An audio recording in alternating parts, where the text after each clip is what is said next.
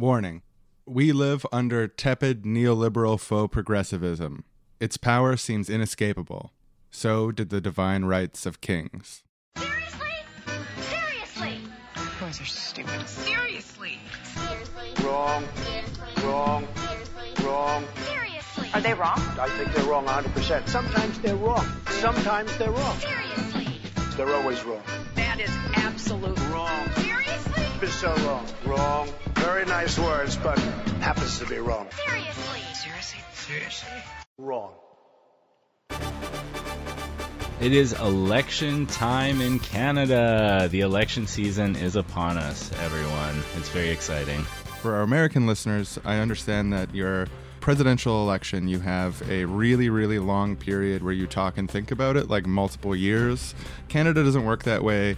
The average Canadian thinks about the Canadian federal election for about 5 weeks. I'm serious, like when the writ drops, like that's when people start paying attention. That's the beginning of the election period. We also don't vote for our prime ministers, we vote for local representatives, and whichever party has the most representatives in the end has a chance to form government. If they have a majority, if they have a minority that is less than half the seats, then they need to form a coalition. There's three major parties, basically. We have the Liberal Party, the leader being Justin Trudeau. We did an episode on him recently. Liberals often use leftist rhetoric in elections. For example, even though they maintained a tax loophole that costs $750 million a year in handouts to 8,000 extremely rich Canadians, like multimillionaires. Trudeau promised to close that loophole, decided against closing it, but at the same time, his election ads, I just saw one where he talks about raising taxes on the 1%. So it's a great example of campaigning on the left, governing on the right, which is part of the Liberal Party thing. We also have the Conservative Party, the leader, Andrew Scheer. Sean likes to call him a crypto-fascist Cabbage Patch doll. Crypto-fascist Cabbage Patch He's a doll. racist doll who's come to life. And then we have the NDP, the New Democratic Party, the Social Democrats. If Bernie Sanders had his own political party that had a history of disappointing people, it would be the NDP, and it is being led by Jagmeet Singh. The party this election season has one of the best platforms they've had in a long time.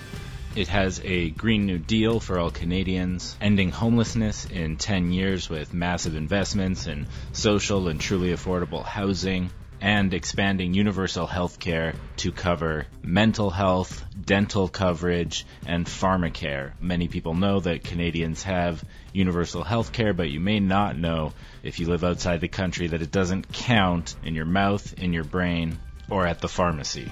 So they want to change that, they want to expand it to cover all healthcare, and they want to decriminalize all drugs, which is pretty great. A few other things I'd mention is fair, free, and expanded public transit. So in order to address the climate crisis and inequality, making it cheaper to ride the bus than to drive your car.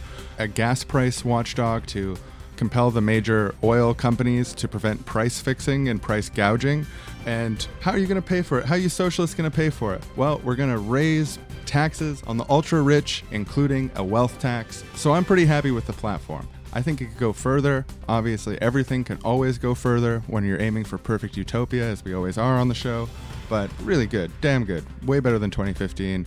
Way better than any platform I've seen in my voting life. Really excellent candidates too, and Jagmeet's the first racialized leader of a Canadian political party in history. Yeah, he is a Sikh. So those are the major parties. There are a few other ones. For example, the next biggest would be the Bloc Québécois. They run candidates in Quebec and are focused on Quebec-centric issues. They usually elect a decent amount of people to the parliament and so have the potential to be kind of relevant power brokers in the case of a minority government where coalitions need to be formed. Recently, Quebec passed a quote, secularism law about displays of religiosity in public servants, saying that it's against the law. It's been really controversial, both in Quebec and out of Quebec, because of the way that it specifically targets Muslims and Sikh people who wear head coverings and turbans.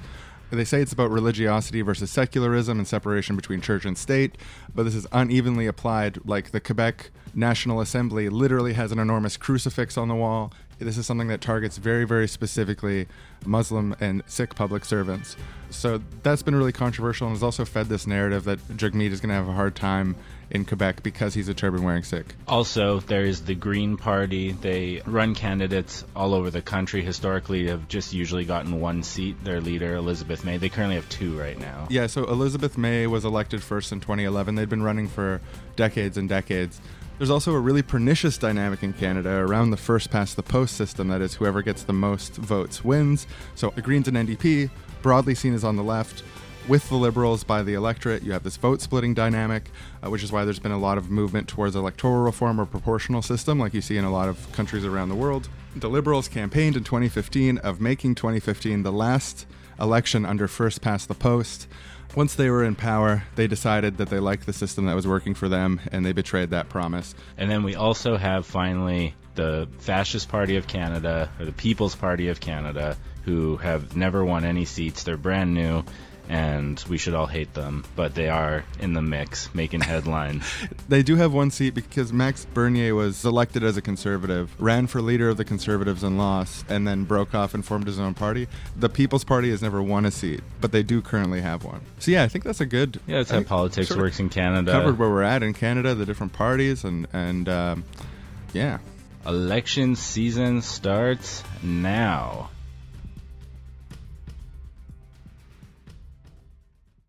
Hello, everyone, and welcome back to the Seriously Wrong podcast. I am your co-host, Sean. I'm Aaron. And today on the show, we've got a very special guest, longtime anti-war activist, writer, co-founder of Ricochet Media, socialist dad, and a rare Generation Xer who is actually a leftist, because no one was leftist in the 90s. Derek O'Keefe, also a recent municipal candidate in Vancouver. Welcome to the show. Thank you, Sean. Aaron, great to be here, and that's a very flattering bio. What was it like in the 90s not knowing any other leftists your age? It was really weird. On the day of the APEC protests, now for millennial listeners out there, the APEC protests were sort of like the Battle of Seattle.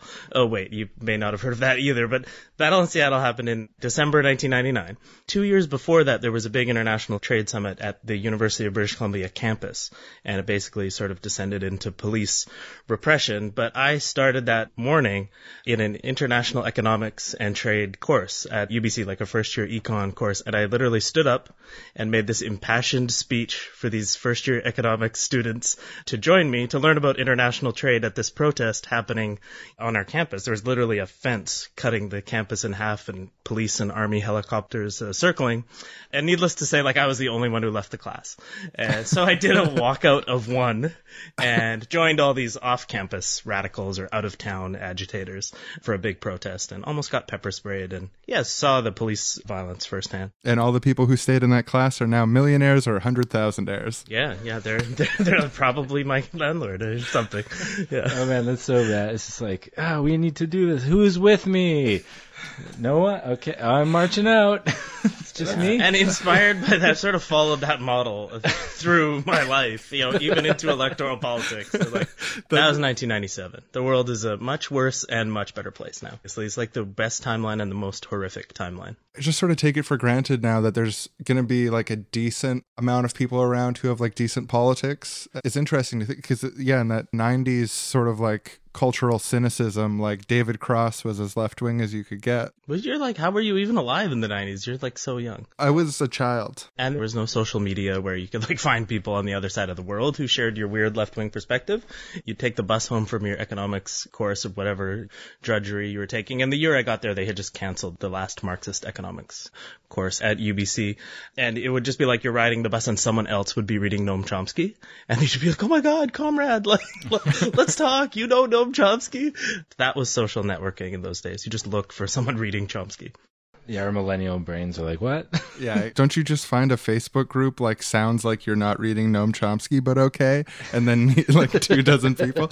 Yeah, it was sad, lonely times. Like I said, but not to minimize how the scary timeline we're in. And although we do have these sort of renewed democratic socialist and radical social movements throughout the world, and even starting to some extent in Canada, we're also dealing with really, really terrifying events worldwide, and that sort of xenophobic, openly racist organizing is definitely coming to Canada, and we're going to see it in this election. Well, yeah, with the People's Party of Canada, the Maxime Bernier, His supporters called him Mad Max, and they wanted to sort of like memify him and make him like a Trump type person. His like big claims to fame are being more racist than the conservatives, even though they're doing their best to dog whistle, and more transphobic also. Also, he's really known for just his selfie stick. He's just sort of the angry middle-aged guy walking around doing selfie stick Facebook lives in Ottawa. I think he's sort of like, it's part far-right political party and part auditioning for like a new Koch brothers sponsored show with the alt-right media sphere in the United States after this election. Oh, yeah, I feel like he's auditioning to be like the new Dave Rubin or whatever. Yeah, he's going to be like the spoiler for the conservatives for one election and then go off and retire, make People's Media and like do his like Alex Jones fist banging rants. But I don't think he's the spoiler. I think he's like the pace car. He's like testing out memes and dog whistles and just outright racist, xenophobic stuff, and then Scheer's people kind of calibrate how far they can go based on the success or failure of Bernier. I'm not saying this is like consciously planned. This is not a tinfoil but thing. in effect, he's sort of the conservative trial balloon that he can go out there and try out these different things. Yeah. And then without the conservative brand losing any of their reputation, they can be like, oh, that one worked, but that part didn't. And like Andrew can say that in the debates, but he can't say that. I think so. And part of this is that conservative voters and people who are consciously sort of cheering on the capitalist establishment, they're way more class conscious and way more strategic in their voting. So I think that Bernier is not really going to split away too many votes, but he can have a really toxic effect at like pulling the discourse to the right. So I just wouldn't call him a spoiler. But yeah, the reason that we have Derek on the show today is because we're at the precipice of a Canadian federal election, and almost no one seems to really be paying attention to it. There's this sense of like, what? There's about to be an election like this year? And it's like, yeah, it's a federal election. It's the biggest election that we have. It's like the most important. It determines who the prime minister is. It's like a big thing, and it's less than 2 months away. And there's just sort of like this popular apathy. It hasn't broken through to a lot of people. And then also just the media coverage of it has been really, really lacking. And I think it's important that we on the left are able to make our own counter narratives and interventions in the discourse to help sort of like push the conversations that we need to be having about what sort of election this is and like what should be our stance on it. How should we think about this election as people who want to have like a radically different, more progressive society that better takes care of people and so on, because that narrative is really missing. And like you can see that in the mainstream sort of Canadian media coverage of the NDP in the same way that you would see in the anti-Bernie coverage in the US or anti-Corbyn coverage in the UK. As far as like the CBC and other Canadian media is concerned, is like the NDP's in this perpetual horrible crisis, and they're polling so low, even though they're polling around the same area that they've always polled, like as long as they've existed, is like 15%, 18% territory. Is like completely normal, but it's being treated as like doomsday for the NDP. And it's like, and it's the same way they talked about the NDP in 2011, leading up to the point when the NDP actually became the official opposition for the first time in history. So I feel like there's a need to sort of counter signal that. And I thought it'd be good to bring Derek on the show because he's got experience in independent media, co-founder of Ricochet, which you can check out at ricochet.media, which is also related to the podcast network that like Alberta Advantage are on.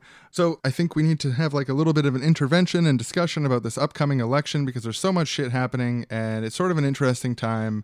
And just key for me is that the fucking NDP's got a wealth tax. We got a wealth tax. We got it. We got the wealth tax. It's in the platform. Our friend Jeff Berner has this song that is just, the name of the song and the chorus is just "Take the Billionaire's Money Away." I mean, I think that's the name of the song. That's basically the whole song. Let's take the billionaire's money away.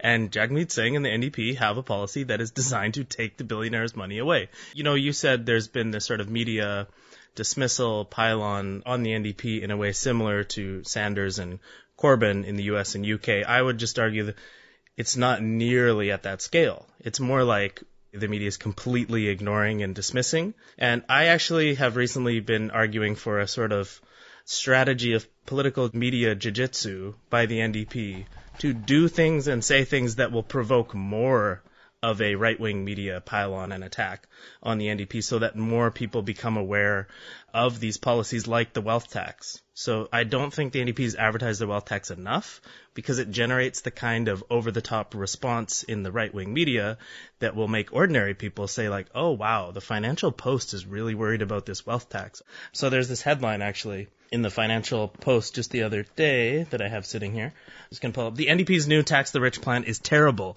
even by their standards. That's the headline, Financial Post.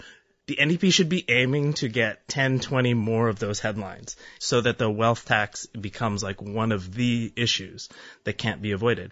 Well, why should they do that? Because they're the only party proposing a wealth tax. And this is a new thing. Like, this is not Mulcair's NDP anymore. All the evidence suggests people want to hear about taking money away from super rich people. Like, we're talking like super rich people. This tax, the wealth tax, only kicks in on people with a $20 million fortune. Anyone at that level of wealth, even with the most sort of conservative, low interest investments, the wealth tax is just sort of skimming off a little bit of what they're generating by doing nothing each year. And when you get into the billionaires, it's way too low. The NDP's proposal should actually have higher brackets. It should be progressive. So when you get to a $50 million fortune, the rate goes up. Their tax is proposing a 1 cent on the dollar for every dollar over $20 million. In my view, the ultimate goal of these sort of policies should be to eliminate billionaires and to recognize a billionaire as a policy failure and just take those enormous sums of money that are sloshing around up in the offshore accounts of the super rich and in ridiculous consumption like Chip Wilson's $80 million compound mansion. Take that money and invest it in the type of green energy transition we need, expanding healthcare, pharmacare, all these good things we need, because they always throw the charge at the NDP that, where are you going to get the money? Where are you going to get the money to pay for all these good things? And the NDP should just be very in your face about it. We're going to take it from the super rich. We use this sort of premise when we were both involved in the process of Gene's by-election campaign. So Gene Swanson in 2017 running for city council, and then last year ran again, ended up winning. By the way, we had Gene Swanson on the show, now city councillor in Vancouver, on episode 130, Gene Against the Machine. Really interesting history from her, really experienced activist. But it was so useful to have in our back pocket going door to door or whatever else, is that you're saying like, oh, we need to build this social housing, we need a rent freeze. And people would always throw like, oh, how are you going to pay for it? People are very trained in politics to think that any proposal for something good is impossible, and that it's now the role of us as voters to play the cynical accountant anytime someone proposes a good idea. But you just be like, mansion tax, and they'd be like, oh yeah, I like that. Why don't we just take those billionaires' money away? Yes. But I just want to inject, because we're in fucking election season, man. Like, election season is this massively destabilizing time where you can see huge jumps or up and down in the polls. In 2011, leading up to the election, no one expected that the NDP was going to come from behind and get into second place under Jack Layton. And in 2015, no one expected that Trudeau was going to increase the largest seat increase in Canadian history of 140-something seats, I think 143 seats, from third place up to majority government. But that shit happens in Canadian elections. People only pay attention for a month and a half. So what's said in that month and a half really, really matters. Yeah, we actually have a very volatile electoral multi-party system. And I think maybe because people pay so much attention to U.S. politics, you're sort of thinking always in that two-party framework. It's the Republicans and Democrats, and people graft that onto the Liberals and Conservatives. But we have this totally influx system in Canada, and Justin Trudeau had fewer seats before the 2015 election than Jagmeet Singh and the NDP have now. But it's totally, all the pundits are just like, it's over for the NDP, they're done, oh, well, the party even survived this election. Whereas with Justin Trudeau, he basically had a strong media push behind him in 2015. But it was an amazing turnaround. In 1993, the Progressive Conservative government was wiped out completely, down to like 2 seats. And the party, it sort of limped along for a decade or so, but they basically refounded the right wing politically in Canada by the Reform Party becoming the CRAP party, whatever that was, Canadian Reform Alliance Party, and then eventually sort of merging back and taking over as the Conservative Party of Canada and putting the old PC party out of business. So I guess my point is the right wing is comfortable, one, working with parties that are not perfectly aligned with them ideologically. Andrew Scheer doesn't talk about all the right wing ideological issues they want him to, but they know that he's their guy in this election.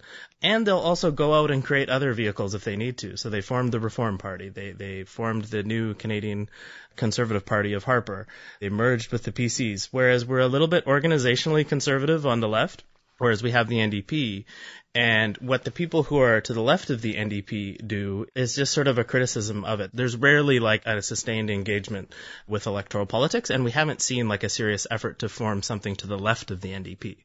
So in the absence of something viable to the left of the NDP, when you're like 7 weeks away from an election, people need to like get behind the mechanism that they can use to change politics. Canadian politics are fluid and really unstable. So people should see 6 weeks or a month of the election contest as a key moment to intervene in the class struggle. Even if you're a leftist who despises politicians and like all the crap that we know does go along with electoral politics, these are times to intervene and shape the balance of forces. Today's episode of the Seriously Wrong podcast is proudly brought to you by a principled leftist who's deciding to do the right thing this election season. All right, well, the writ's about to drop, so I'm going to hang up my shitposting gloves. So, although my natural tendency is to always be reflexive on the left and criticize, I recognize that in this election, the stakes are pretty high. A liberal-hung parliament with an NDP balance of power is our best shot at electoral reform, stopping the pipeline expansion, getting universal health care, a tax on wealth, and so on and so on. And this is a real thing that's within our reach. So I'm putting down the shitposting gloves, and now I am a Jagmeet stan for 6 weeks. I'm just going to stan him. I stan Jagmeet until the end of the election. Let's see what happens. It's the principled thing to do. That's a pragmatic and principled leftist who is the sponsor of today's episode of Seriously Wrong. And yeah, back to the show. The mainstream media is focusing on how the NDP hasn't nominated any candidates in New Brunswick, but very few people are paying attention to the candidates they have nominated, who are some of the most progressive, longtime grassroots activists, young climate activists. You know, they have some star candidates who are just getting zero media attention. So I think if the NDP is able to turn this election around by polarizing it around a wealth tax and pushing for a Green New Deal, there could be some Canadian AOCs out there ready to emerge. I mean, it's a big if. I'll quickly give a shout out to a few candidates that I'm really fond of. Matthew Green is killing it. I like him because he retweets me often. So if he's radical enough to retweet me, he's a good one. He's a keeper. There's also Lee Exan in Winnipeg. She's awesome. Breen Willette in Vancouver Centre. And also, of course, Sven Robinson's return to politics in Burnaby North Seymour. Just a real stalwart Canadian left for a long time. Done a bunch of really awesome stuff over the years. No, you're underselling Sven Robinson. For your listener, because I know you have people listen to the show all over, the world, but all over North America, a lot of American listeners. Sven Robinson is like the Bernie Sanders of the North, but with, I would argue, an even more crammed CV of both activist and parliamentary accomplishment. For 25 years, he was this uncompromising, relentless left-wing voice in Parliament and on the barricades of social movements. Like that day when I got nearly pepper sprayed at UBC in 1997, Sven Robinson was there like on the front lines with the protesters, like clashing with the police, basically. Not that he was clashing with police, but getting clashed by the police. He was arrested blockading against logging at Clayoquot Sound when the NDP was in power provincially. He was a federal NDP representative who went and sat down and blocked logging roads. He got kicked out of the People's Republic of China for bringing up human rights issues.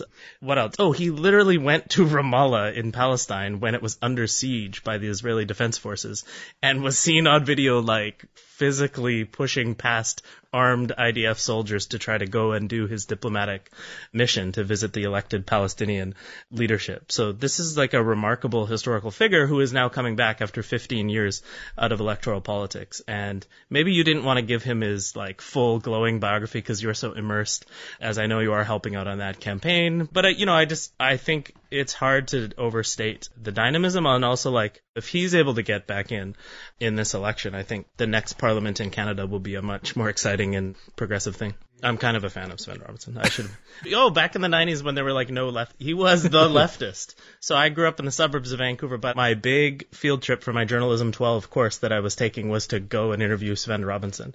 And the weird thing was he gave me like an hour and a half for the interview. I think he was preparing to run for leader of the party at the time.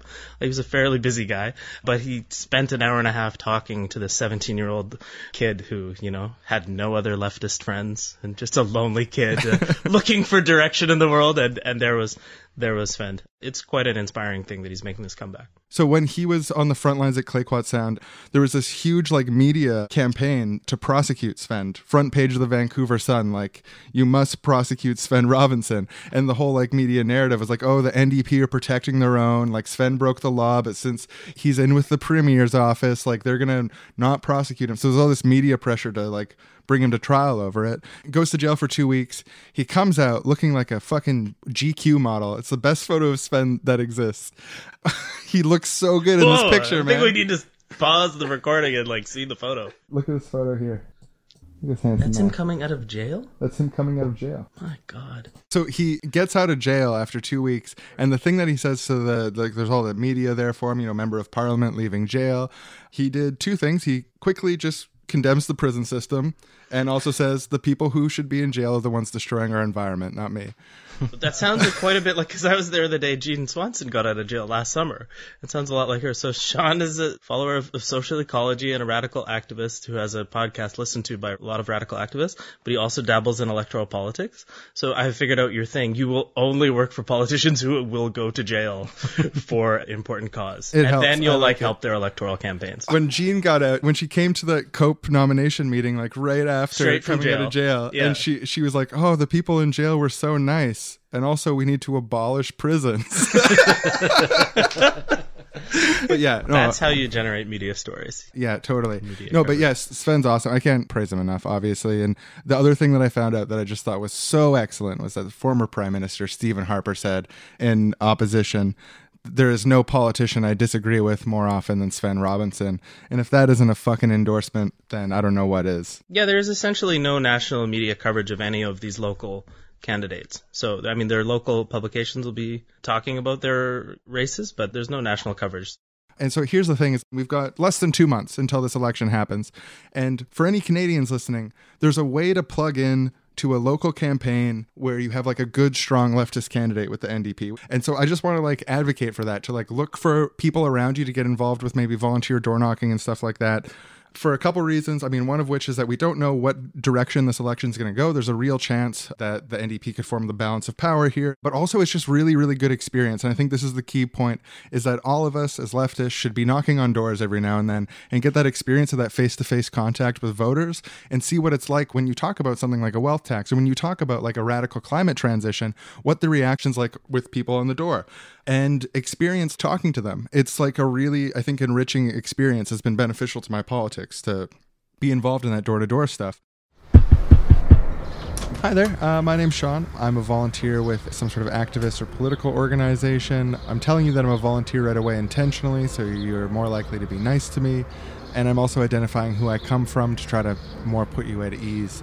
First, I'm going to try to build some sort of rapport with you, but I'm also going to make clear why I'm here at the same time.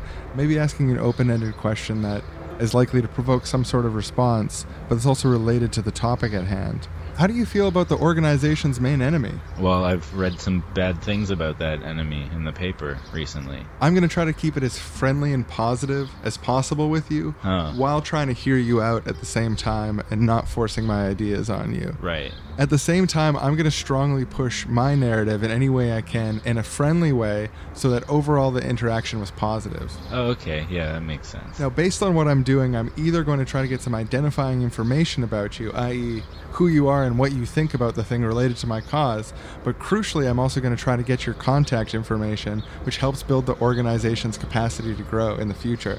Based on your warm attitude, I feel pretty comfortable giving you my contact information. Thank you so much. Oh, that's awesome.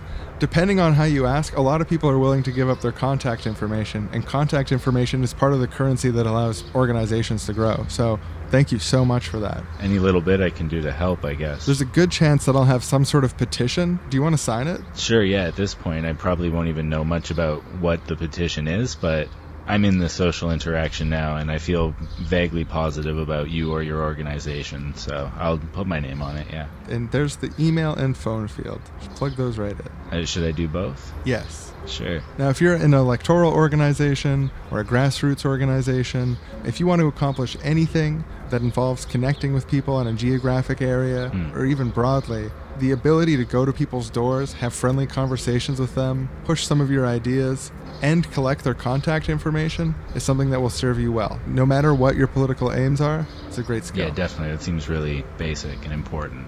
And a good place to train on this important skill is in the upcoming Canadian federal election.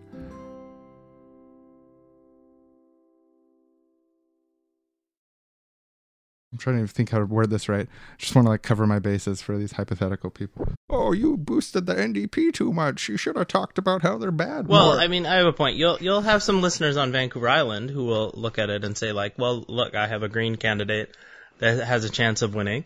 And I think the Green critique of the NDP on something like fracking and LNG is important, and I support it.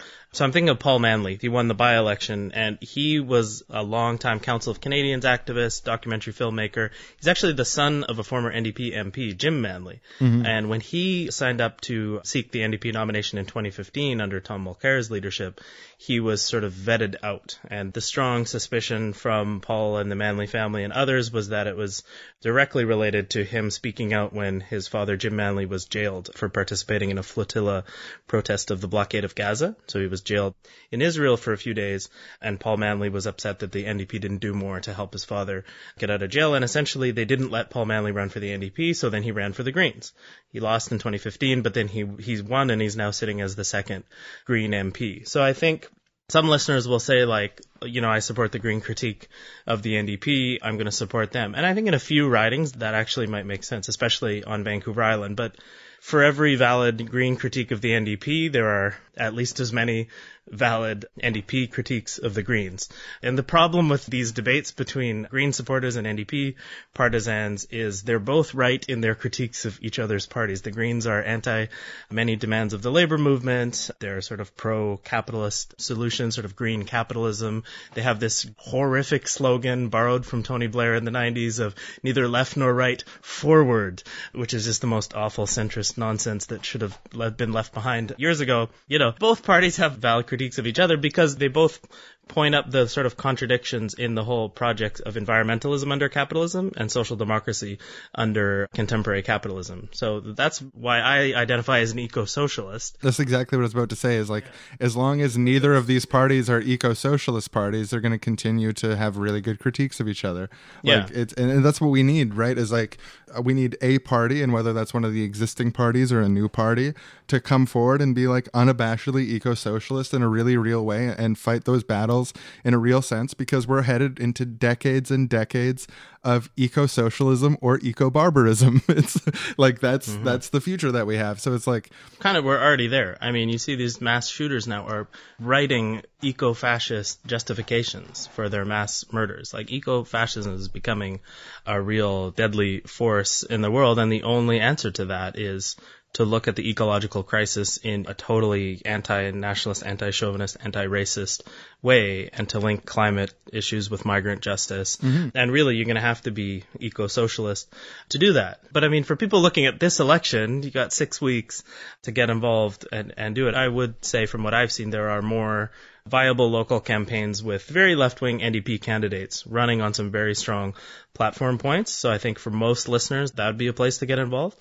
But I don't like these partisans, all the sort of crossfire between the Greens and NDP. I think the metaphorical fire should be on the establishment parties and this whole corrupt setup we have in Canada, where we've basically only ever been governed by Liberal and Conservatives in various coalitions and arrangements. Yeah, and that's something I really like about working on the Sven Robinson campaign, is that we've got people heavily involved who are typically members of the Green Party, or even card-carrying members of the Green Party, and they're saying well, I'm an eco-socialist, so I'm supporting Sven. And it's Sven Robinson is more green than any Green candidate. He literally went to jail to stop clear-cut logging. And I'm sure there are, a lot of Green candidates out there with good labor policies and labor activists who just ended up in that party. So, yeah, the other factor is right now, the Nanos tracking polls show that the Liberals are narrowly ahead of the Conservatives in terms of seat count, but almost every poll that's coming out shows that they have only a minority, and that the NDP or some combination of NDP and Greens and maybe Bloc Québécois will hold the balance of power. So the Liberals would need to make some kind of arrangement with either the NDP or the NDP and the Greens to form a government. This is quite a likely scenario.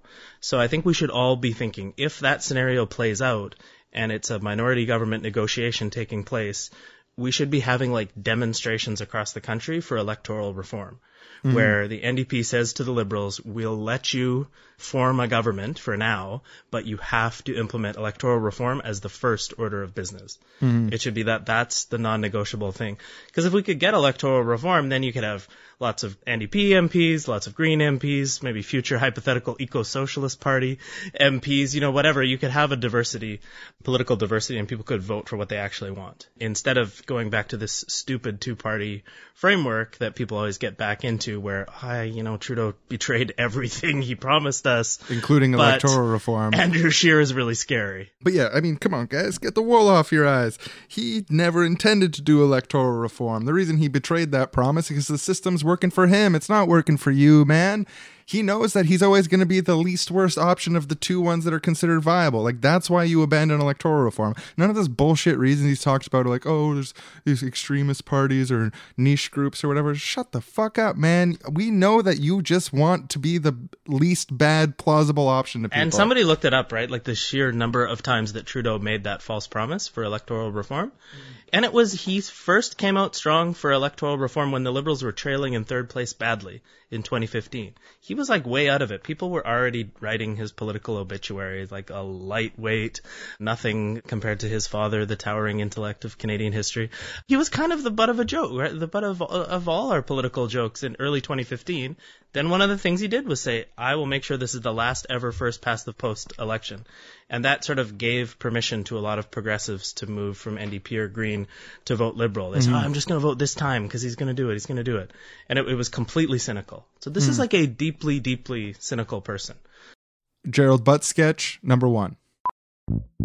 So Gerald Butts walks into a massage parlor and he's like, please, my forearms and my hands, they're so tense. You please massage them. And so the masseuse is there. They're like, oh, right this way, Mr. Butts. Yeah, we're happy to massage those arms. Just roll up your sleeve a bit. Oh my. Oh, jeez. Well, this is tight. Mr. Butts, how did your forearms and hands get so tense? What do you do for work? Yeah, what do you do? I've never seen hands and forearms like this. Mr. Butts, sir, you've got these really small cuts on your fingers. Where are these cuts from? Maybe we should get some lotion for those cuts. Yeah, a little bit of lotion for those cuts. I bet with fingers this strong, you can articulate each finger individually. And like, you must have very, not just strong, but also nimble. Sir, that looks like string burn. What do you do for work with all these strings? Use the forearms and hands so much. We're so curious. We're just Mr. Butts, dying please, to know what you do. We're both so curious. Massage parlor confidentiality applies here. Oh, yeah, we would never spill your secrets, If Mr. it's a Butts. sensitive issue, you can tell us. Don't underestimate how powerful it is to experience a muscle release and an emotional release at the same time, Mr. Butts. Gotta tell us, Mr. Butts, what do you do for work? Finally, he gives in. He says, okay, I won't just tell you, I'll show you. And he leans back in his chair, grabs the remote from the little table. There's a table at the massage parlor. He points it at the TV, turns it on. On the TV, it's the Prime Minister of Canada, Justin Trudeau. We need a Canada that works for people who build pipelines and those working to one day build pipelines. I can't just govern for the poor and those who need help.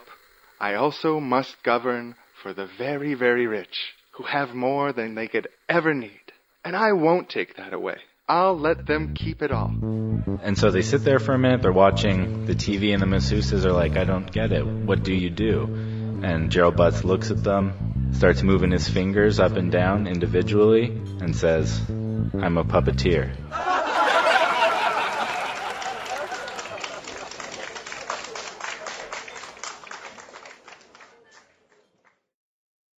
The other thing I think people haven't talked about at all, and this is maybe off our theme, but you know when Gerald Butts quit because of his involvement or implication in the SNC-Lavalin scandal, when the former Attorney General blew the whistle on all this, Gerald Butts was one of those guys who like, I'm going to quit to do my job more. Like, I'm sure they had a little break and he maybe took a holiday to de-stress. But Gerald Butts is back doing exactly the same job. He is the brains behind this Liberal campaign. And it's just weird that didn't get commented on at all. I was arguing on Twitter with him recently, so he's on the top of my mind. But he's sort of back to the same old Gerald Butts. I remember, I think it's a Gerald Butts quote regarding the 2015 election. I think it was Gerald Butts who said the NDP had their boot on our neck but then they took it off and walked away? Yeah.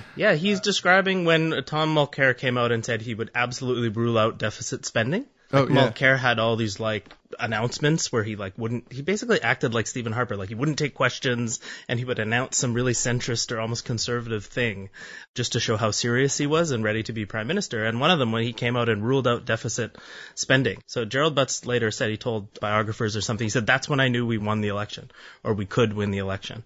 They basically just opened the door and Trudeau and Butts walked through it. I mentioned Gerald Butts because it's not just because he's quick with his replies on Twitter when he's arguing with me, but he's a highly intelligent, effective communications operative. And he basically scripts the lines that Trudeau recites very well every day. So I don't think we should underestimate their ability to campaign and communicate.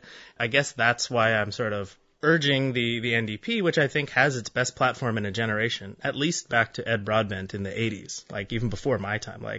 There hasn't been a platform this good since before even I, the old Gen Xer, was participating in federal elections. It was definitely the best I've seen since I started voting. But they need a more combative strategy to get the public discussion up around this. And maybe just on that note, it worked for Jeremy Corbyn in 2017.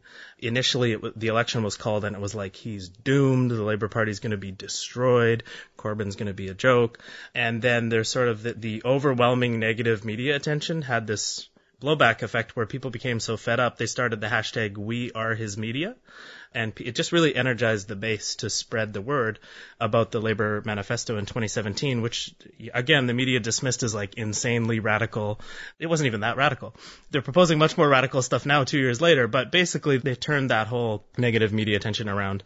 And in France, there's a party called France Insoumise, La France Insoumise, by a former Socialist Party member, Jean-Luc Mélenchon. Oh, yeah. And it's kind of one of these new We left read his parties. platform on the show once. Right, there you go. And, well, actually, he is sort of a prickly, intellectual, and combative guy and a prickly personality from all accounts. But he sort of created this persona where he would just be super rude to any time someone asked him a question he didn't like and super hostile on these media interviews. And the party actually found that was a way of getting him continually invited back, because it made for good radio and television to have this he became a sort of character as this combative, grumpy socialist, but who would just tell the mainstream media they were full of shit, right to their face. And it worked. So it was this conscious strategy of antagonizing the mainstream media to get attention. And then you use those clips of those really antagonistic mainstream media moments and they just go viral amongst your supporters. So, Jagmeet Singh it won't necessarily come naturally to him. I don't think he's that type of person. He seems like a nice guy. He's super nice. I met him. He's really, really chill guy. So I don't necessarily advocate that approach in the media, but I do think there needs to be a more aggressive approach in advocating these policies that they have. Start writing up Chip Wilson's new tax bills and go into his mansion. It was really, really fun to march there and protest. Gerald Butts sketch 2. So Gerald Butts is upset. He's so depressed. He needs help. He needs to go see a psychiatrist. So he goes to a psychiatrist and he tells the psychiatrist, "Oh, doctor, I am depressed. Life seems harsh and cruel. I have to step down. We pressured the Attorney General to give a deferred prosecution to this criminal enterprise that illegally donated over $100,000 to us. It's this whole big mess. Unethical behavior on our part, and I feel all alone in a threatening world. What lies ahead is vague and uncertain." So the psychiatrist pats him on the shoulder and says, oh, my son, I see this all the time. It's so sad how depressed you are. You're totally depressed. But I got great news. I know the perfect cure for your depression. There's this great puppeteer in town. His name is Gerald Butts. You should go see him tonight. And Gerald Butts says, "But doctor, I am Gerald Butts."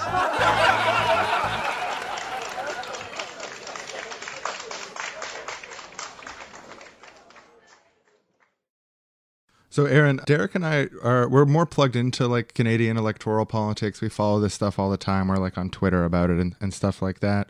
But you're Canadian. You live in Vancouver. You're interested in politics. You host a weekly political podcast. But you're not as plugged into Canadian electoral politics as we are. So I was just wondering if you had any thoughts on why that is, or what keeps you out of Canadian politics, or what makes it less interesting for you. I mean, as we were leading up to doing this episode, I was thinking, oh God, I gotta cram and like learn about this Canadian election coming up because I don't know that much. And so I watched Jagmeet's platform speech, announcing the platform speech. And I watched Andrew Scheer do a couple things, and I was like, okay, I got a basic feel for it. But listening to you two talk, a lot of inside baseball, I felt like completely out of my depth for a lot of this conversation. But yeah, like I had a kind of realization about Canadian politics recently and why I think I haven't paid that much attention to it. When I was watching the American presidential primary, it's not even the election. The election's a year away, and I'm watching the Democratic presidential primaries and thoroughly interested. And people are kind of commenting on it like, oh, it's such a spectacle. It's more like a reality show than politics. But like that grabs your attention and holds your attention. It has production value. And Canadian politics don't have a very good production value. A lot of the time it looks like public access TV or something. And this is totally like an unprincipled reason to not be paying attention to politics in the country you live in, the places that affect your family and stuff.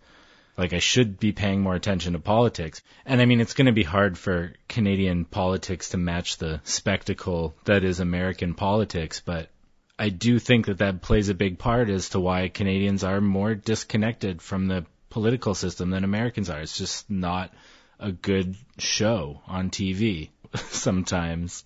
And when I say production value, I don't just mean like slick title cards and good cameras and lighting and stuff like that. I also mean like, producers on reality shows engineer conflict and situations and things that are interesting for people. And I think about what you were saying, Derek, about having a more confrontational style or trying to get these NDP policies into the public sphere. And I just, think of how big of a difference that makes.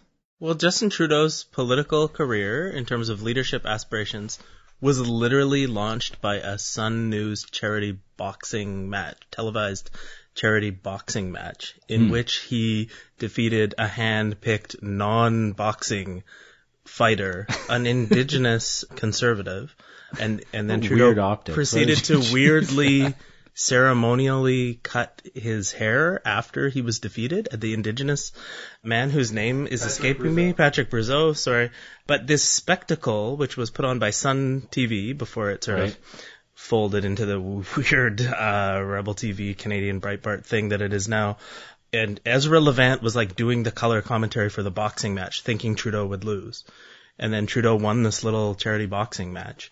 And that became like the narrative shift where it's like, he must be destined to be prime minister. This like lightweight son of Pierre Trudeau won a boxing match that we televised. So it's like, the importance of like television and spectacle and production. And even if it's something as absurd as like two irrelevant Canadian politicians fighting. So what you're saying is Jagmeet Singh, who's very good at MMA, martial arts, and jiu-jitsu and various things I believe he's trained in. MMA? You're suggesting that he challenged Justin Trudeau to an MMA. Yeah, or like a billionaire, maybe? A Canadian billionaire? Like, that's even better. Like Chip Wilson? Great. Yeah. Jagmeet versus a press conference like in the octagon where he's like, bring it. If I win, the wealth tax goes up to like 100%. Oh yeah, the wealth tax just went up. But this would be his new slogan. So this is the principled course we need to chart for the NDP. But I was sort of just riffing off your point of like the importance of the audiovisual spectacle and like to get the interest, the eyeballs on it. Yeah, just in the like marketplace of attention, I guess.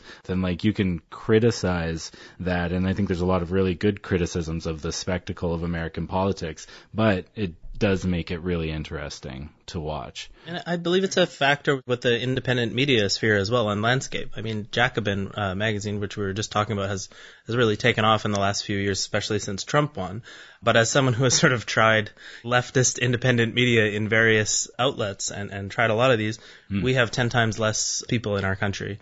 You just have less of a base, which media outlets need to really reach that critical mass where they can start to hire people and where it becomes worth their money to put that production to reinvest in graphic designers and videographers and podcast producers, right? It's like, well, here I am sitting in Sean's living room where you've set up quite an impressive studio, but there's like any number of hundreds of American left or progressive-ish outlets that would have their own offices and studios. Whereas most Canadian independent media is literally being done in people's living rooms or just like in their bedrooms because the rent is so high here. People don't really have living rooms that haven't been converted into bedrooms. It's a rare thing, you know? Every living room in Vancouver is either a bedroom or a podcast studio. Fact. But actually, going back to Jagmeet kicking ass in public, kicking ass should be part of the NDP communication strategy. They had a photo op with GSP recently in Quebec. Georges St-Pierre, the recently retired MMA. They had a photo op, but again, you didn't see it. Too busy following American politicians instead of Jagmeet's Twitter. I don't know. I think I would have seen it more if he was kicking someone's ass. I know he can do it. We need to find the right reason for him to kick someone's ass during this election. Then it's like, boom, polling in first. He can kick people's asses too? I'm voting for this guy. And now we go to the parliamentary scrum, where Jagmeet Singh is fielding questions from reporters. That for a long time I've been saying I will literally fight any billionaire and beat them. I'm so stoked today to announce that Chip Wilson has agreed to fight me one-on-one in the Octagon. Advance voting starts tomorrow, and I'd be so excited if each and every Canadian went and voted for the NDP after what they see tonight.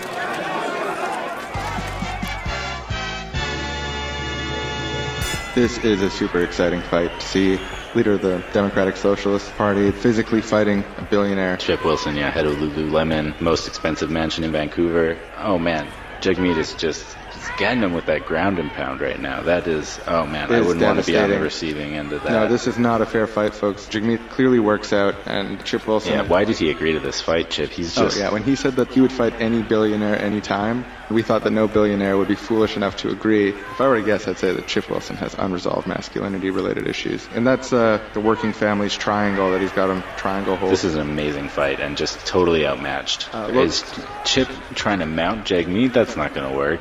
No. Yeah, no, of course not. Yeah, you see Jagmeet with the Prairie Populism armbar. It looks like he's doing the guillotine. Now, the guillotine, for those of you who don't know, is a real MMA move. It's on the list of MMA glossaries of terms if one were to Google that. And Jagmeet has got Chip Wilson in a guillotine right now, and it looks like Chip's moments are numbered. Now, that is a literal guillotine, folks. A literal guillotine, the wrestling move. It's a submission move. It can be either a vascular or tracheal choke, in which the attacker, in this case Jagmeet, wraps their arms around the defendant's neck, and the attacker wrapping their legs around the defender. And is Chip tapping out? Yep, that's seen it. Really saved himself there with that tap out at the last moment. Well, I think all the billionaires are going to learn eventually that they'll have to bend to Jagmeet's will. Of course, because Jagmeet's will is the will of the people, and the will of the people is unstoppable. Yeah, absolutely. And just because, again, he is physically much stronger than Chip Wilson, certainly, as was proven tonight. Yeah, well, you know what? After seeing that, after seeing Jagmeet win in a physical fight against a billionaire, I am so excited to go advance vote for the NDP in this election, for my local MP candidate in my riding. Yeah, now that you mention it, I think I too might vote in the advance vote for the New Democratic Party of Canada in the 2019 election for my MP candidate in my riding. You know, one Jagmeet moment that really penetrated was when, I forget the exact quote, but I think he said he had better hair than Justin Trudeau. I think that was the quote. Oh, nice. Yeah. I thought you were going to talk about that time during the leadership race when there's that racist woman at the event who was like heckling Jagmeet and he shut her down. And it was on like Now This and like American media, like this politician shutting down this racist. The same thing just happened to Jagmeet's brother, who's an MPP in Ontario. Just got confronted by the leader of this new Citizens Alliance Party and called him out for his Islamophobia and hatred. But I mean, maybe we have stumbled into an important part of this dynamic, and everyone is writing Jagmeet Singh off, including many voices within the NDP in various factions of the different parties as they exist across the country. And we very rarely talk about the racism issue. Can we actually say the word? I mean, he's the first ever racialized leader of a national party in this country. He's got 40 seats, but everyone's treating him like a nothing. Like maybe race and his religion and religious symbols play a role. we now go to the people who totally promise that they are in no way racist sketch. Look, not racist, obviously. You know me. People in Quebec especially, but also Alberta, the prairies, they're racist. And so I don't think he's going to win.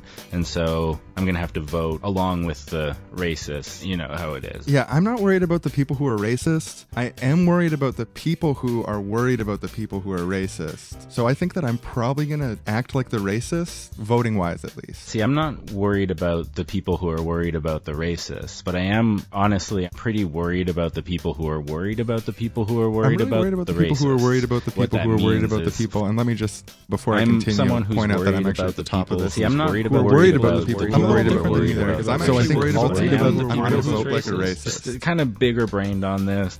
Look, not racist, obviously. You know me.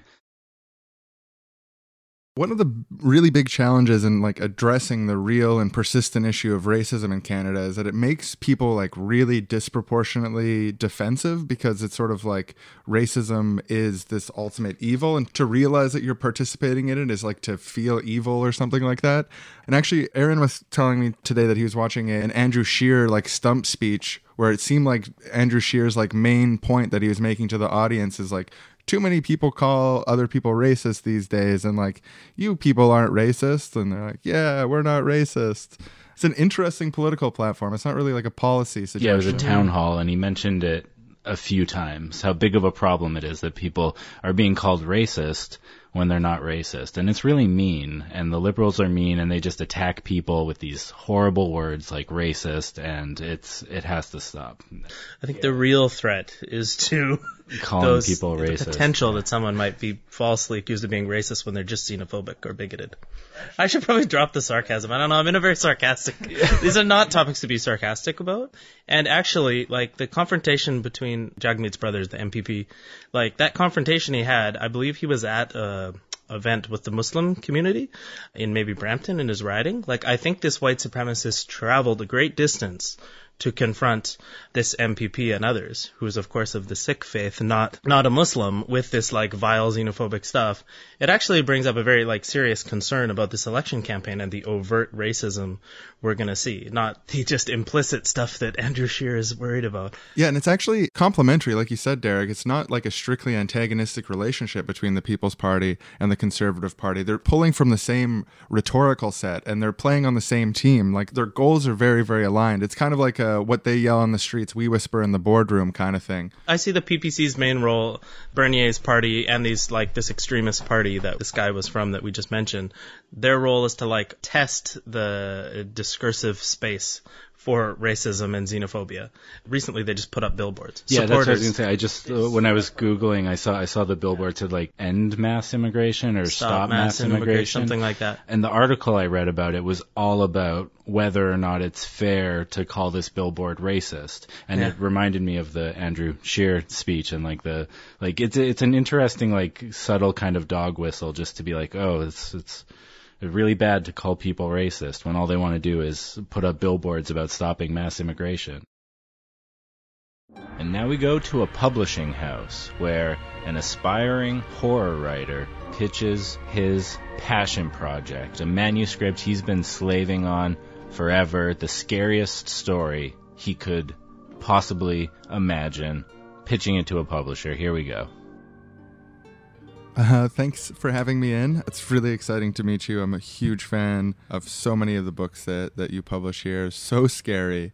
And I just hope that I could contribute to that with something really spooky, really scary, keep people up at night. Well, it's tough to scare me, but give it your best shot. So there are these kids that move into a new house with their family. It's sort of like a mysterious house. They come from another part of Canada, and going through the basement as they move in, they're moving their stuff downstairs, and they find this sort of strange doll, this little Cabbage Patch doll, Cabbage Patch type doll. With it, there's a little inscription saying this is a cursed doll, that you'll never be able to get rid of it, no matter how hard you try. And there's an inscription, it's like a Latin type phrase, like a magical phrase, and the kids read it, and the cursed little Cabbage Patch doll, he springs to life and terrorizes the family, and ultimately goes on to run for Prime Minister of Canada.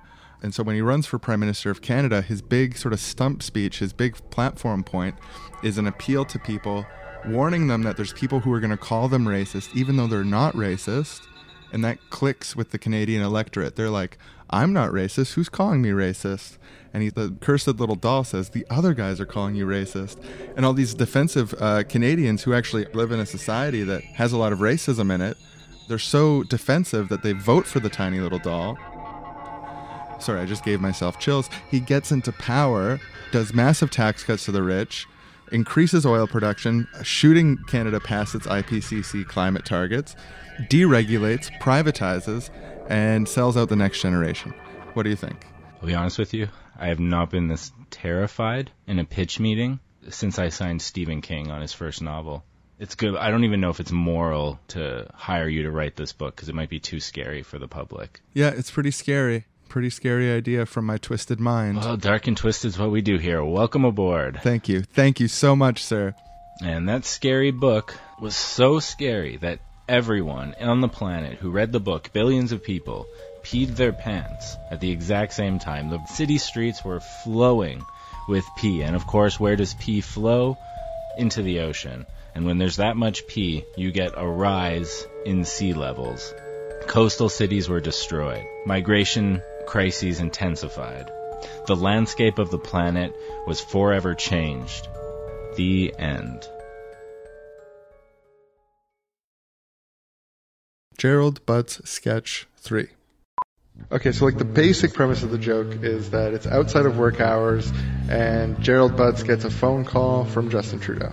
Justin, you can't call me. I'm watching Trailer Park Boys. You know I'm watching Trailer Park Boys right now. No, Justin, I can't tell you what to say right now. I only tell you what to say at political events. Remember, for political events. If the waitress wants to know what food you want, just look at the menu and pick something. You know what kind of food you eat, okay? This isn't a Call Gerald moment. We talked about this. When it is or isn't Call Gerald, remember? Do you remember that, Justin? That's important. I'm hanging up, Justin. I'm hanging up. I'm gonna do it. Today's episode of Seriously Wrong is proudly brought to you by 101 Gerald Butts Jokes. Knock knock. Who's there? Gerald. Gerald who? Gerald Butts, who is guilty of ethics violations and specifically political interference in the exercise of prosecutorial discretion. What's black and white and red all over? I don't know. A newspaper filled with stories about political interference in the exercise of prosecutorial discretion and ethics violations committed by Gerald Butts. Why did Gerald Butts cross the road? I don't know. Why did he cross the road? To commit ethics violations. 101 Gerald Butts Jokes. Today's sponsor of Seriously Wrong. Another thing that we wanted to talk about is that new poll around the Green New Deal in Canada. Yeah. Just like there's some interesting results about Canadian public opinion on the climate emergency. It's like 85% of Canadians either say that we're in a climate emergency or we're in a climate near emergency. That'll be an emergency in the next 5 years. Really, really encouraging polling for eco-socialists because it shows actually a lot of Canadians have our back on this sort of stuff. We need a radical sort of climate transition that is going to move us away from climate apocalypse. And 85% of Canadian voters agree that either we're in the crisis or we're about to be in crisis. Yeah, like we kind of started this conversation talking about these false certainties of the horse race analysis. Like Nanos poll tracking shows a green surge. And then for the next 4 months, it's like green surge. And then you look at the poll tracking and the greens have been like 10% since the spring, 10, 11, 12%. Sometimes they go up a bit. Or like liberal collapse or conservative. And then, they're kind of tracking together. And in fact, if you look, the interesting numbers in the Nanos opinion tracking is the percentage of people who are considering voting for any given party. And if you look at the Greens, the NDP, they're both at 33% of people would be willing to, under the right circumstances, vote NDP. The Conservatives and Liberals are barely ahead of that, like 42. I think the Liberals might be 45. So all four of the major parties in English Canada are between 33% and 45% of people considering them as a possibility. To me, that suggests like there's a huge range of possibilities in the outcome. And the poll numbers for the given parties shouldn't get all the attention. They should have a horse race of issues. It's like, wealth tax is surging. They finally did a survey about it. 60% of Canadians want a wealth tax, and no one's even talked about it yet. And then the next headline, the next pundit discussion would be, Green New Deal is leading the election. 72% of Canadians want a Green New Deal, because this is the number that some polling was done by Seth Klein, who's a researcher, was the former director of the CCPA. He's writing a book on climate change, so he sort of commissioned some of his own polling and found that 72% of Canadians supported a Green New Deal. Again, like, not an issue they've barely started to campaign on. The NDP has a version of it. The Greens talk about it. That's it. But 72% of people like it. But then if you break down the polling that was commissioned, only 14% of Canadians surveyed really knew what it was. But once you tell them what it is, they're like, holy shit, I like that. Yeah, high-speed rail, like more public transit, shift to renewables, end to fossil fuel subsidies. 72% of Canadians want that, but only 14% of Canadians have heard that. Like, that's the polling to me that we should be talking about, and the media should be talking about. Because for that gap between 72% and 14%, those are people you can convince to vote for your platform. If you can just talk to the people who haven't heard about the Green New Deal yet, 7 out of 10 of them are going to be potential voters. Yeah, that gets really to like the heart of what I hate about this personality politics stuff being so front and center of like, which leader's likable? It's like, who gives a fuck which leader's likable? Or who's the most prime ministerial? Who's your top choice for prime minister? I mean, I don't know. Whoever the party whose local representatives I vote for selects as their first minister among equals, because we live in a parliamentary system, not a presidential system. It doesn't actually fucking matter if I support Andrew Scheer, Elizabeth May, Jagmeet Singh, or Justin Trudeau. Which party and which platform do I support? And I bet you if you look at the data, no, I don't have the data in front of me, but I would put a little bit of money on this. I doubt that Trudeau was leading in prime ministerial leading up to 2015, and I doubt that Stephen Harper was leading in prime ministerial in his last re-election campaign. You know, like this shit's totally irrelevant to what voters care about and to like how the system works. So like, yeah, all this horse race polling stuff is bullshit, and people get so hung up on it where they're like, oh, this poll here shows that the NDP's down. It's proof that it's like, just no, it's just like, look at the historical data. Oh, if the NDP is still in third place, Jagmeet's got to go as leader. And it's like, have you ever heard of fucking Tommy Douglas? He was in third and fourth place his entire career. He was voted the greatest Canadian of all time. Like, so I mean, he was premier, but in federal politics, fair enough. And he got rolled by Trudeau mania in 1968 when he would have made a hell of a prime minister too. And the other thing about Tommy Douglas, just looping back to Jagmeet Singh not being given his due, and partly there's implicit or explicit racism and things at play. You literally see these disgruntled NDPers who prefer Tom Mulcair say, I just don't think Canadians want religiosity, or the left can't have someone who wears a religious symbol as its leader, or a religious person as leader. It's like Tommy Douglas literally came from the pulpit in Manitoba and Saskatchewan. Like, he was a preacher coming out of the Protestant gospel liberation theology on the prairies. Like, that was the base of the agrarian socialism that we all romanticize. And Jagmeet Singh, he doesn't talk about it because of this racism, and I think that we're talking about it. But he is someone who came to a sort of social justice understanding in many ways through a faith tradition, which has a strong like egalitarian strand from the very beginning in Sikhism. So yeah, we got sidetracked from the Green New Deal, but that's another important theme. Is there anything else you want to cover from like this polling and stuff? Well, also that people agree that we're in a climate emergency. I mean, you just go down the list of like, what is a Green New Deal? It's basically as many good things as you want under this umbrella of making rich people pay more, phasing out fossil fuel subsidies, and then investing all that money you save or generate into good stuff that we need anyway. Tax the rich, use the money to build. We haven't talked about housing, because that's the other thing we need to generate revenue, to actually build public housing. And I think that's the other clear distinction between the Liberals' record in power and what we need in terms of progressive politics, is that the Liberals say they have a national housing strategy, but they've hardly delivered any of the money. It's all back-end loaded, like, well, you have to re-elect us 3 times before you'll get these units of housing. Mm-hmm. And meanwhile, people are like setting up Airbnbs and podcast studios in their living room. So like, we need the housing yesterday. The Liberals have not delivered, and the money they have delivered is often just in the form of loans to private developers who don't actually build affordable housing anyway. So it's just subsidizing this broken capitalist model of housing. And the NDP calls for 500,000 units over the next 10 years of affordable housing, truly affordable housing, including co-ops and public housing, social housing. Again, that's like a good start. It's like the right direction, and it's totally different than the sort of private market model that the Liberals have followed. And of course, if you poll people on would you like to tax rich people to build housing, as we found municipally, that's a wildly successful pitch. Well, I think it's about time for the moment of the show where we give our 3 quick Wrong Boy TM registered R Circle copyright Wrong Boys critiques of the NDP platform. What do you say? Yeah, we've been working hard, toiling away in the critique mines, creating top-shelf critiques of NDP 2019 platform pieces, and we're excited to share them with everyone. The first of which, and I gotta say, this is a good policy, don't get me wrong, they promise to end homelessness within 10 years with a particular focus on veteran homelessness. Now, it's totally understandable that veteran homelessness is of particular concerns to voters outside of the NDP base. I get why they highlight that. Yeah. But 10 years? That's way too slow. It's something you can't be held accountable to. Maybe they'll still be in power in 10 years, but... If you only re-elected me, we would have ended homelessness. It's like, no, the way that you're going to generate a lot of passion behind you is by making sure that the time that you have in power, no matter how short, is meaningful. Not through these long games playing, come on. Just do it. Just end homelessness in 3 years. Why not? Year and a half. I think a year is cutting a little bit tight. I want to be fair.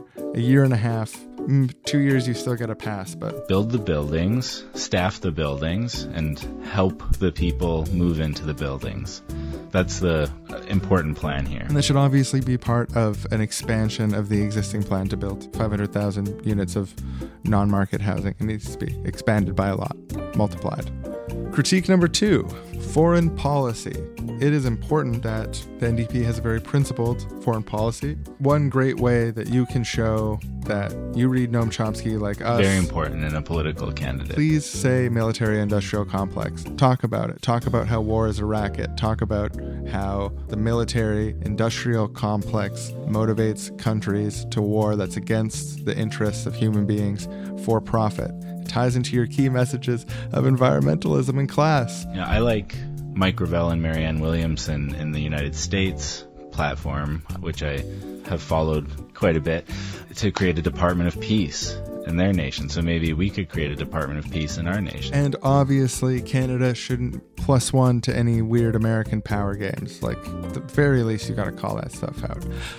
Critique number 3. Yeah, this is a big one. So we referenced Mélenchon and France's left populist party earlier in the episode, and part of Mélenchon's platform that always caught my imagination that the Jagmeet Singh NDP could take a page from is his proposal for an enormous undersea submarine station, similar to the International Space Station, except for the bottom of the ocean.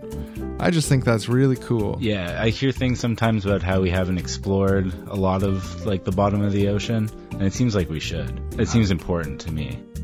I just think we got to know what's down there, number 1. And number 2, if we want to create an ecological society, we really got to crack the nut on the waste equals food scenario, meaning that we want all of our outputs to be inputs into the ecology that makes sense, which of course means creating trash that you can throw in the ocean. So an underwater sea station that measures the ocean to figure out how that's possible would be something I would vote for someone for. But again, I understand if it doesn't go in the platform. Or make it the centerpiece of the platform. Make the party's slogan, we got to find out what's down there. Surprise election issue. Everyone thinks that the ballot question this election is climate change. Well, guess what? The ballot question this election is who's going to build that enormous motherfucking sea station. Maybe we'll discover something down there to fix climate change. We find a big red button that says fix climate change down at the bottom of the ocean. All you need to do is build a sea station. So that's our 3rd critique. That's our most important critique that's missing. There's other stuff, but it's election season, so we're just going to wait to organize after the election. Yeah, of course. Well, thanks for doing this critique moment with me. Well, thank you for sharing this critique moment with me. Well, you're welcome. And thank you to the audience for patiently listening as we go through our critiques, which can sometimes be tiresome during an election season. They have been so patient. I've just noticed that, how patient they are.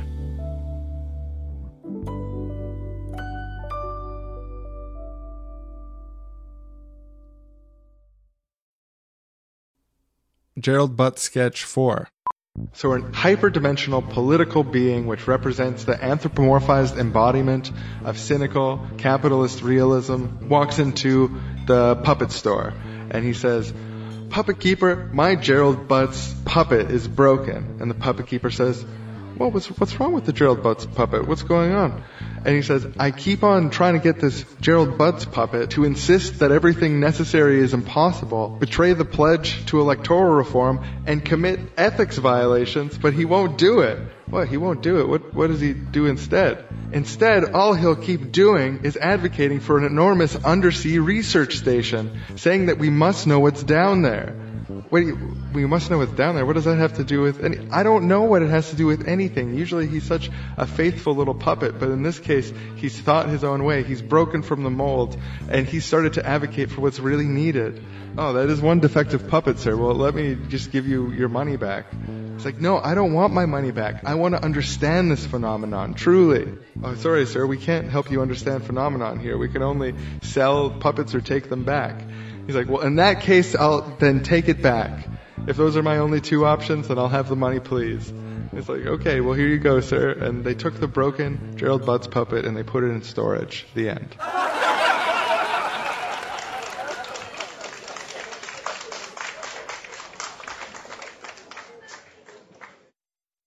I think there you have it, folks. I mean, in terms of what we can do over the next 7-8 weeks for this election, I think there's some great candidates to plug into. For example, Sven Robinson, the only federal candidate I know of who has said the market has failed when it comes to housing, an important sentiment. He literally interrupted and heckled Ronald Reagan when Ronald Reagan came to speak to the Canadian Parliament. A sitting MP, Sven Robinson, called out Ronald Reagan, the most powerful world leader at the time, in the midst of the Cold War. The first outburst from the NDP benches came when President Reagan talked about the American Strategic Defense Initiative, or Star Wars. SDI supports and advances the objectives of arms control, offering a more stable... In Nicaragua, we see such a campaign on our own shores. Threatening... Is there an echo in here? Later, the most outspoken heckler, Sven Robinson, defended his actions. It is entirely appropriate that members of Parliament should be free to voice our concerns when we have the President of the United States standing in Parliament defending Star Wars, defending the funding of murderous Contras. The President should know that there are Canadians that won't accept that. But Liberal leader John Turner called the heckling discourteous. Whether or not one agrees with every word the President uttered, he is the guest of the House of Commons, the Parliament of Canada. I was embarrassed as a member to have to undergo that. He insulted the President of the United States, and I frankly think Sven Robinson should be the one apologizing for his remarks today. Remember when Trudeau did that kind of like strong handshake and like resisted Trump trying to like, you know? Yeah, it's like the Canadian Pelosi clap. The alpha handshake battle or something. And people were just like, there was just this rapturous joy over this handshake. Like Sven Robinson will do the equivalent of that handshake with real politics on like everything from the Saudi arms deal to that Trans Mountain Pipeline, which they're probably going to start building during the election campaign. That's in Sven's riding. Which is in Sven's riding. And we made this reference to Clayoquot Sound. And again, for listeners not as bloody old as me, may not know that that was sort of the big flashpoint in the battle to save old growth, temperate rainforest here on the west coast of Vancouver Island. Some of just the most beautiful untouched forest and giant ancient trees. So it was a huge flashpoint between the forestry industry that just wanted to clear cut and the sort of emerging environmental movement and indigenous rights movement, because again, this logging was being done without and was not benefiting the local indigenous nations. So just to reiterate, like this member of parliament from an opposition party was willing to go, lock arms and block these giant logging trucks and get arrested and do time in jail. And he did that while there was a BC NDP government in power. So it wasn't just that he had to go to jail, he had to face down all of his friends and allies and all of his fellow party members in BC who were worried about issues with the BC government. So he's willing to be very independent-minded when there are contradictions in his own party in an extreme way, which is important because we need politicians who can break through all the bullshit and do the right thing. And he needs to be the member of parliament if they try to build that damn pipeline through Burnaby Mountain. Like it has to be him. Absolutely. And actually, on that note, folks, I've got some sad news about the podcast, but great news about the future of Canada, which is that our show, we were planning to wrap up at episode 200, but unfortunately, campaign season is so underway, and a political campaign, it takes a lot of time. It's kind of a 7 days a week thing. So after the next episode after this one, after episode 199, we're going to be taking a break. We've got a great episode 200. What was going to be the season finale is going to have to be delayed until November, but it's going to be a hell of a season premiere because we're not going to rush it out. I believe the November show, I don't want to give too many spoilers away, but it's going to be the story of the quixotic left-wing interjection in the Canadian federal election that turned the tide and led to electoral reform, the stopping of the Trans Mountain Pipeline. And we'll also probably have to talk about UK politics, because hopefully by November, Jeremy Corbyn will be in 10 Downing Street as Prime Minister. Some people have accused me of being optimistic, by the way. But you know, things are possible. History is still to be written by those who show up and fight. Yeah, and if we're going to take that left turn as a country, and I think that we should, it's going to involve taking sort of, pragmatic local steps, looking to who is your local candidate, someone that you can help get behind, saber rattle for, and push for that wealth tax. And go and talk to them and tell them you want more. Tell them you want more than a wealth tax. Tell them what you need. Just be straight up about what your politics are. They need to hear these voices. We need to be part of the process. Whatever the common sense of the people participating in these campaigns are can become the common sense of the party in the future. And if there's a minority government situation with the NDP balance of power, we want to make sure the right ones are in.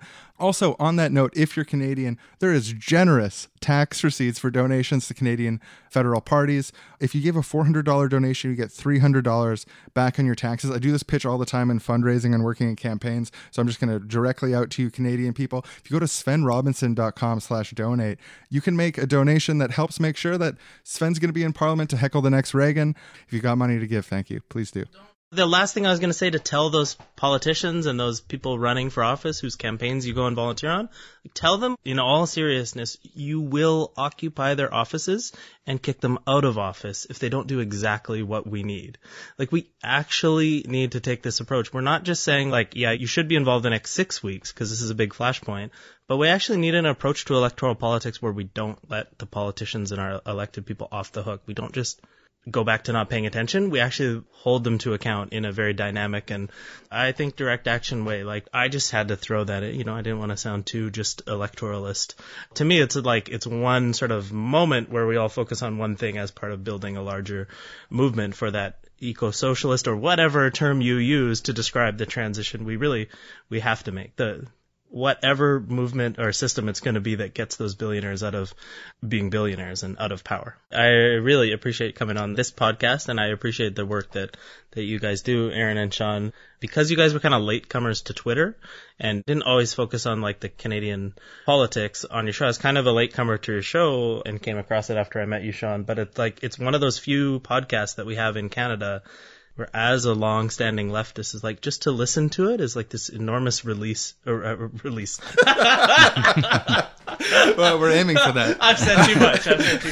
Relief. I meant relief. It's a relief sort of washes over you. Your show, Alberta Advantage, some of these other progressive podcasts across the country that are just emerging. It's people are saying out loud the stuff that the left has been sort of cowering away or saying amongst themselves in these little tiny meetings of little tiny groups. And the thing is, they're not just saying it on these podcasts, they're actually taking it out into the world and taking these ideas out there because they're popular. So I don't know. That was my way of thanking you guys for your work, because it's a number of years you've been doing this show, and I know that independent media projects take a lot of free labor and undercompensated labor. So it's really important. If only you guys got a tax receipt, eh? That big media bailout is all going to Post Media. Yeah, it's not going to podcasts like this. Not the mom and pop fucking living room podcasts that are really moving the Overton window in this country. It's going to the big ones. Well, thanks a lot for saying so. Yeah. And I likewise appreciate the work that you've done with Ricochet and other projects to help make independent Canadian leftist content. So definitely, Derek, you're on Twitter. It's Derek O'Keefe is the name. Yeah, just Derek O'Keefe. Check out ricochet.media, great independent leftist content. And check us out on Patreon. For $6 a month, you get access to the whole archive of bonus episodes and episodes a day early as they're released, as well as access to this Discord, secret Facebook group. And if you give us $20 a month, we'll shout out something you want on the show, because when you give us $20 a month, that's a lot more money. And we really, that's sort of the point of the Patreon thing. So thanks for listening. We'll see you next week with our pre-season finale, but the actual season finale is postponed. Seriously? Boys are stupid. Seriously? Wrong. Wrong. Wrong. Seriously? Are they wrong? I think they're wrong 100%. Sometimes they're wrong. Sometimes they're wrong. Seriously? They're always wrong. That is absolute Wrong. Seriously? It's so wrong. Wrong. Very nice words, but happens to be wrong. Wrong. Wrong. Seriously? Next time on Seriously Wrong, after being physically beaten by Jagmeet Singh, Chip Wilson's redemption. Thank you for bringing all the television cameras, media here to my hospital room. I'm still in recovery from the no-holds-barred MMA match where I was defeated by Jagmeet Singh, and I have something I want to announce. For a long time I thought that socialists were physically weak. I realize now that a lot of my conceptions about socialism, and more specifically eco-socialism, have been wrong. A lot of socialists are actually very physically strong and can kick my ass. There's no doubt in my mind that Jagmeet Singh totally kicked my ass and could again anytime, any place. And so I've been doing some reflecting here in the hospital room, reading Murray Bookchin, Marx and Engels. I've been reading Emma Goldman. I've been reading Kropotkin, Angela Davis, Cornel West, Zizek, Chomsky, and I just loved Inventing the Future by Cernacek and Williams. And I've decided to put all of my wealth, all of my many, many billions, into starting the Chip Wilson Institute for Eco-Socialism. Now this is a project we're going to finance to hire thousands and thousands eco-socialists across Canada, begin the process of developing the policy that's needed to survive the upcoming climate crisis, as well as paying for regional community organizing with dedicated staff from coast to coast. I've made this decision. I've come to this decision. Steve, my yacht dealer, is going to be really upset to hear this, but sorry, Steve, there's things that are more important than me buying new yachts from you all the time, which has been practice. Thank you. But I do need to rest because I have been badly beaten, and I'm still healing.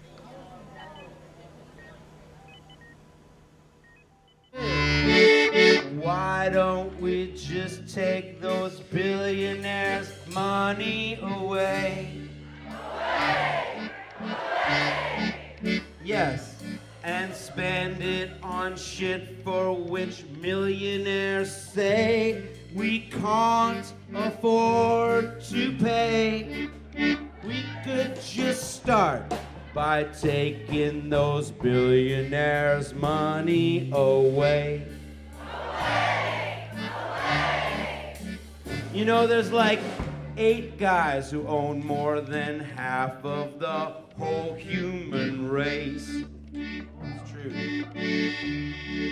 And I'd like to sit down with you and chat about just what that says. I'd like to. But I can't be bothered. I'd rather be working with people who are ready today, like Gene, ready to get to work, taking those billionaires' money away. And spend it on healthcare, childcare, trans care, elder care, mental care, dental care, shelter. You get the picture. Yes, we see. Okay, here's the problem.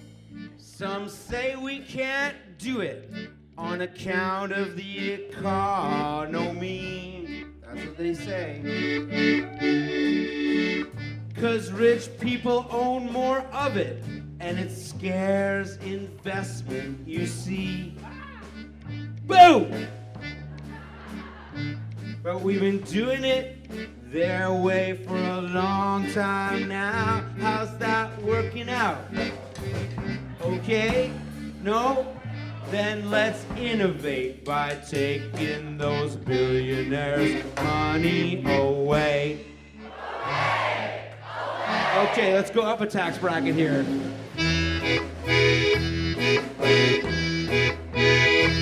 Some say we can't do it 'cause the billionaires keep it all hid, like in Panama and stuff, you know? But the government could find it if they wanted to. What if they did? What if? So if you say it can't be done, I'm done with you, chump. Go take a billion holidays in the sun with your friend, the Aga Khan, or Richard Branson, or that schmuck from Amazon. While the rest of us take those billionaires' money away. Yes, we're gonna take those billionaires' money away